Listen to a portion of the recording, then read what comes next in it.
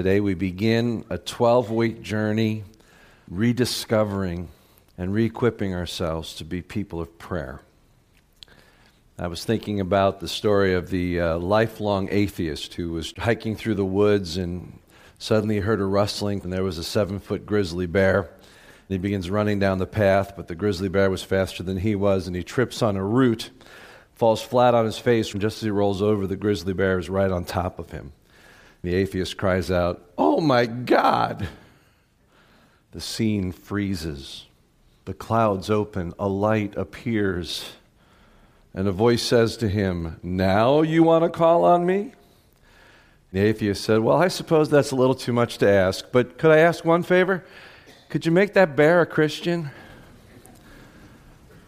The cloud closes, the scene reanimates, and the bear sitting on top of him says, "For this meal we're about to receive, we give thanks, O Lord."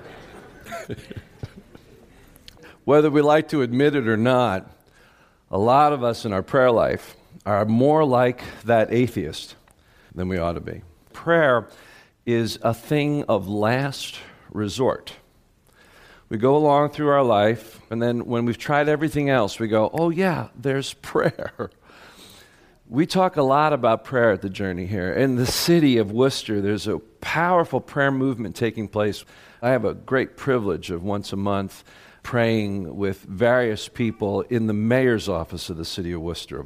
There's this great sense that God is at work and preparing to do something, but yet the simple reality is, for the vast majority of Christians in the city, and I'm just going to be quite honest, the vast majority of you, there's very little buy-in to that.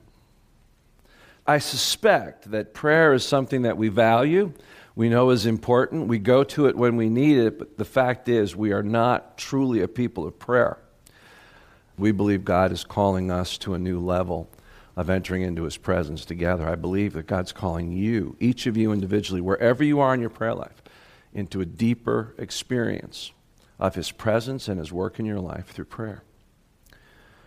George Barna, in a study several years ago, looking at Christians and their spiritual disciplines, found out that most Christians don't pray privately. We pray in formal settings, but we don't really pray privately. And what that says is that there's a real disconnect. If, in fact, the gospel is about God reconciling us to Himself in Christ, the relationship for which we were intended when we were first created, intimacy with the Father, made possible once again because of Jesus Christ. If, in fact, that was the chief end of the gospel, prayer is the conduit of that relationship. And if you fit into that demographic that Barna discovered in his research, your whole Christian experience is falling short of its ultimate purpose, which is this passion and intimacy with the Father, at the heart of which is a life of prayer. And so that's what we want to look at. If we were to go anywhere to begin our journey into Jesus' own teaching on prayer, and today we're going to be in Luke chapter 11, I'd like to encourage you to turn there with me. I'm going to begin reading at verse 1. One day Jesus was praying in a certain place, and when he finished, one of his disciples said to him, "Lord, teach us to pray, just as John taught his disciples." He said to them, "When you pray, say, 'Father, hallowed be your name. Your kingdom come. Give us each day our daily bread. Forgive us our sins, as we also forgive everyone who sins against us. And lead us not into temptation.'" And then he said to them, "Suppose one of you has a friend, and he goes to him at midnight and says, 'Friend, lend me 3 loaves of bread.'"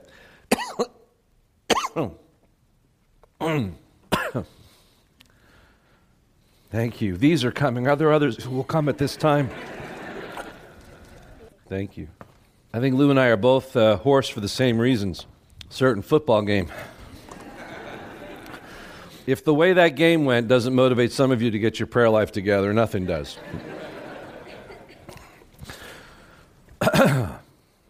Verse 5.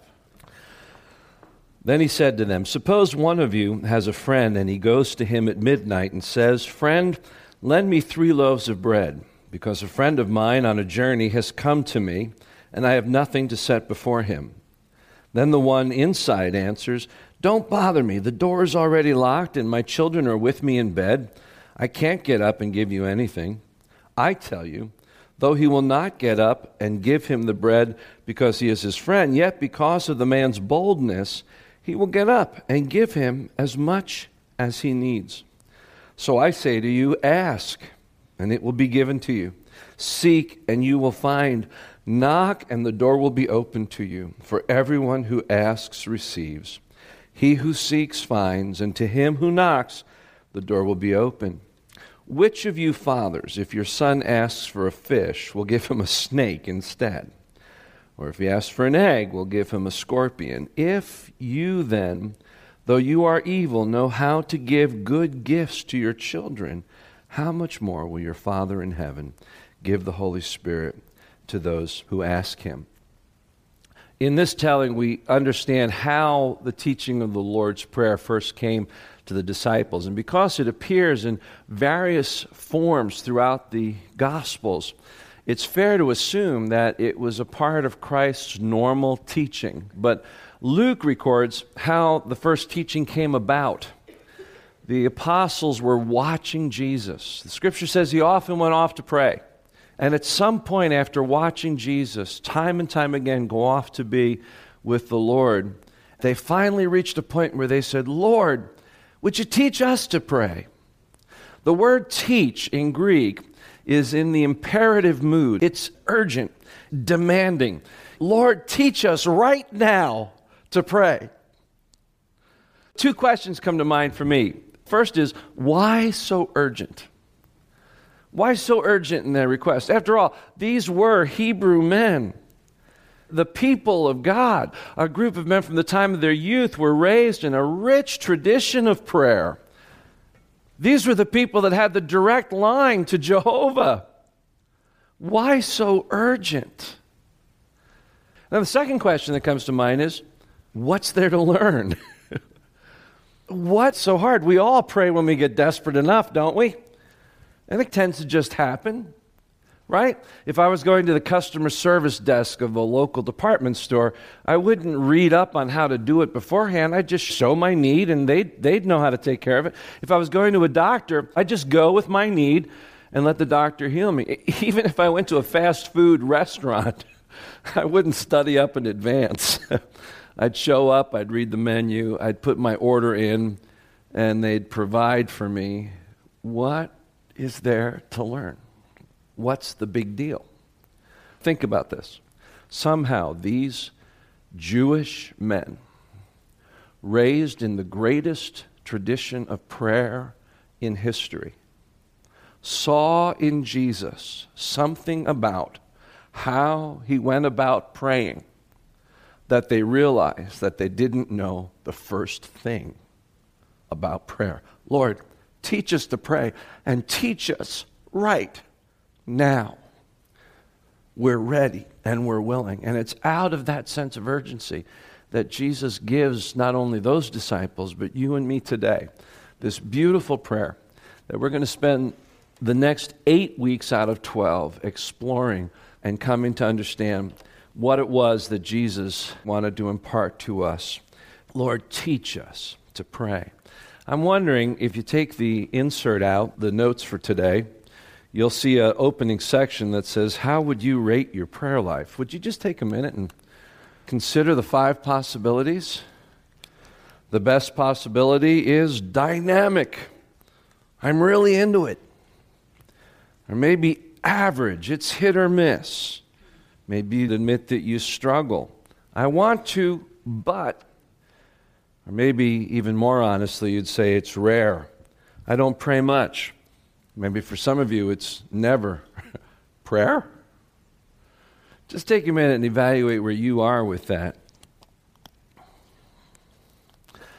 My guess is that all of us, or at least the vast majority of us, would admit there's some room for growth, that in some ways we're dissatisfied with our prayer life. No matter how important we think it is, we just really find that we can't get on our knees. And so I just want to take a little time and list 8 things that I think keep most of us off our knees. 8 things. They all start with D, And the first one is previous disappointments. Previous disappointments. I'm sure in a room this size, you have those here who have reached to God during really important, significant times in their life, and God somehow didn't meet up to that expectation. And you're not willing to be disappointed again, or you've just given up on the whole notion of it. Because sometimes it just seems pointless, at least based on what we're expecting God to do. The second thing that keeps us off our knees is distractions. Far too many of them. Let's admit it, prayer is, by and large, an experience that we have to go through by faith, believing that we're accomplishing some good. Not as easy as balancing the checkbook or anything else on your to-do list. If it's something that's tangible that you can actually do, see the result, and knock it off your list, that's what you're going to go to first. Or a relationship with someone who has flesh and blood, where you can sit, you can touch, you can experience affection, verbal interaction. Much easier to feel something tangible when it's physical. A hobby, a project, just the urgencies of life. They pull at us and we're drawn to them.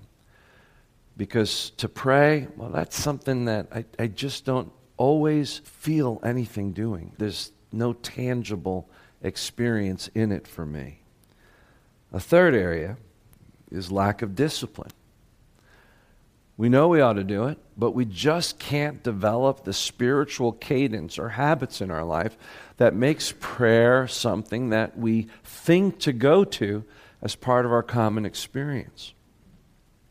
I think a fourth reason why we don't get on our knees is our attitude of self-dependence.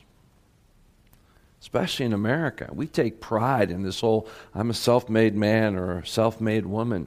We will insist on doing it ourselves and only reach up to God when we've run through every other possible resource. We are too dependent on ourselves. In fact, self-ism is the original sin. Self-centeredness, self-satisfaction, self-worship, self-dependence. A fifth area is some form of disobedience in your life. An area that you know, if you're going to come to God, that's going to be something He's going to want to deal with, right? It's like the friend that you avoid because you know they found out something about you.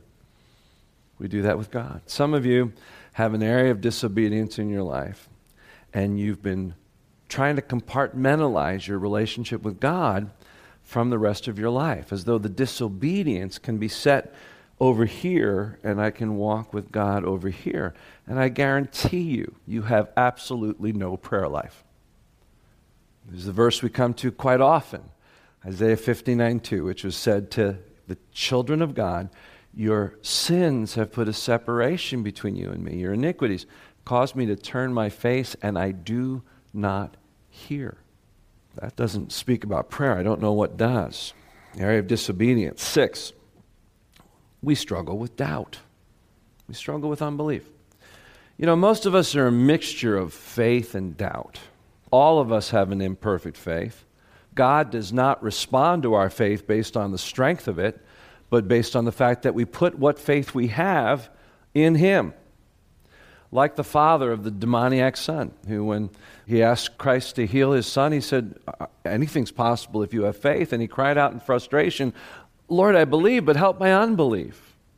And Christ healed his son based on that confession. There was faith, but there was doubt. That's us. And I think there's a part of us that is afraid to go to God with the most meaningful and the most significant areas of our life because we're afraid if He doesn't answer, all of our doubts will be confirmed. So we'd rather keep it in the theoretical. We'd rather find meaning in the spiritual experiences and the ideas of the Bible and how they affect our life. But we don't get on our knees. We don't ask God to step in and do the miraculous because we're afraid. We're afraid underneath we'll find out. Just like the Wizard of Oz, he's not a very good wizard. He's just a good man. Another area is that we just haven't been discipled well. There was an interesting study at John Piper's ministry, Desiring God ministry. They had a pastor's conference, and they surveyed the pastors and asked them to speak about their spiritual disciplines. And they were startled to find out that the vast majority of pastors do not have a private prayer life. Think about that. One pastor wrote, "I can't remember a single supernatural answer to prayer for the past 30 years." Now, if our spiritual leaders are struggling with the idea of prayer, then it follows that we have not done a very good job equipping our flocks, equipping our congregations to pray. And so we're left to try to figure it out by trial and error. And then the final reason why a lot of us don't pray is because we don't give a hoot.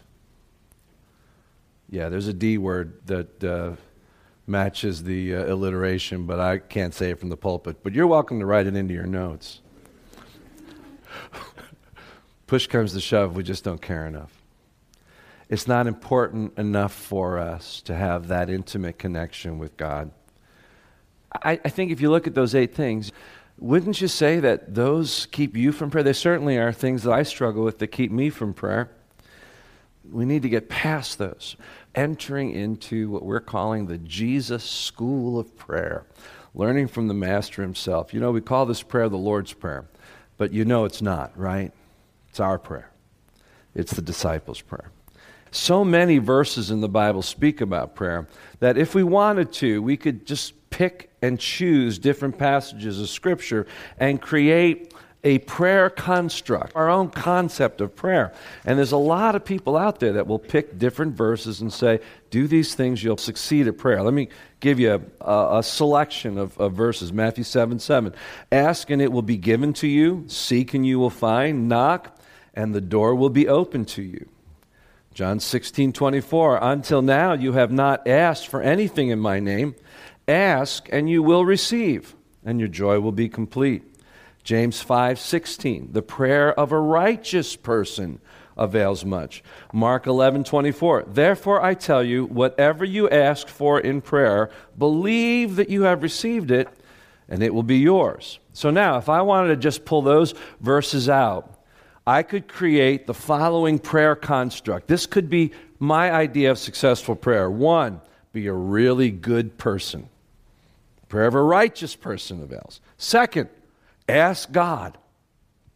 3, believe really hard. 4, end your prayer with the words, in Jesus' name. And 5, you get what you want. You'll find all sorts of constructs about prayer by people going to different passages of Scripture and threading it together. How do we find a grounding place that's the foundation for all of it? Well, we go to the teaching of Jesus himself, which is why we're going to be in the Lord's Prayer together. And what we're going to learn when we come to the Lord's Prayer is that Jesus was not so concerned, as we've turned the Lord's Prayer into, in teaching us what to say. What he really wanted to do was to teach us what prayer is. We make it about how to pray in order to get what I want. Jesus wants us to understand what prayer is. And if we don't get that right, then we'll never really be effective in our prayer. My very first car was a Chevy Vega. Anybody remember the Vega? I'll tell you how sporty mine was. It was a white station wagon. We went to a used car lot, and I found it online someplace. My dad came with me. In the paper. I found it in the paper. I'm so glad I have my family here to make me have integrity in my stories. It was $320. We went and looked at it. Body was in pretty good shape. My dad is not a mechanic. It seemed all right. We drove it. It was a Standard.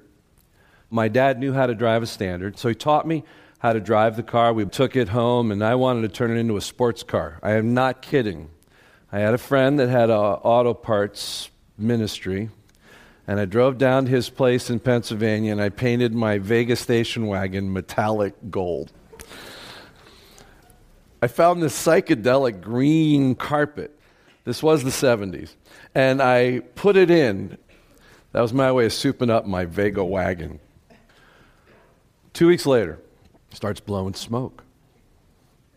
The engine needed to be completely overhauled. 2 weeks after that, I'm pulling into the church where I'm a youth pastor, and there's this little bump to get up into the driveway. And as I hit that bump, the rear axle falls off the car. I drive onto the parking lot with the rear axle and wheels behind me. That's a true story. You see, my dad and I knew how to drive cars. Otherwise, we didn't know anything about cars. By the way, that extends into my second car. I bought a Celica GT 1974 liftback. Oh, that was a car. About 6 months into that, I start hearing this click, click, click, click, click, click, click. I pulled into a mechanic, and he said, you know, you don't have a stitch of oil in this thing. I said, well, where would that go if I was going to put some into it? A lot of us, that's how we approach prayer.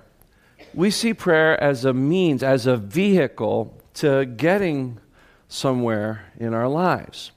And all we want to do is to get in and learn how to drive it. We didn't know any better. We didn't know that we should lift the hood of that Vega or look underneath the Vega and just check for rust. We didn't know that. Now, in relation to prayer, as we come to this Lord's Prayer, this is what I want you to think about.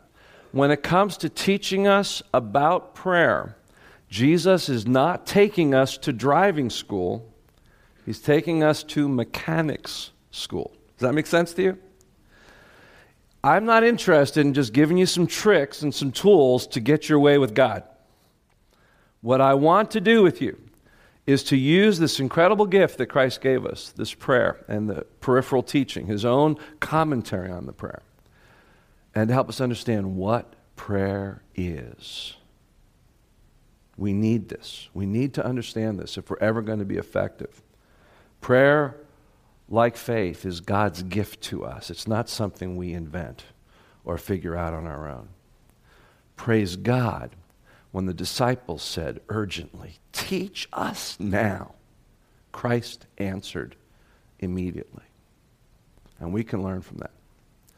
And so my only thing as we wrap up here, we're going to close in a word of prayer, is to give you what I think is the first and best prayer towards a life of dynamic prayer. And we're going to say this together and open ourselves up to this journey. The first and best prayer towards a life of dramatic prayer. What do you think it is? It's simple. Lord, teach us to pray. Can we commit to that together? Can we ask God to take us into a school to help us really understand what this gift is? And then when we enter into prayer with the Father, not only are we transformed, but our city and our world is transformed for Jesus Christ. Can we do that? Let's pray. Father, we thank you for just a glimpse this morning, just a glimpse at this incredible teaching that we're going to have the privilege of studying in depth in the weeks to come. And we cry out like the disciples, teach us, and teach us now. Father, I pray for that same sense of urgency in our spirits, that we will not be complacent, held captive by the things that keep us off our knees, but just like the disciples, we would realize that no matter where we are in our spiritual journey, the fact is we don't know the first thing about prayer. And so teach us now to pray. In Jesus' name, amen.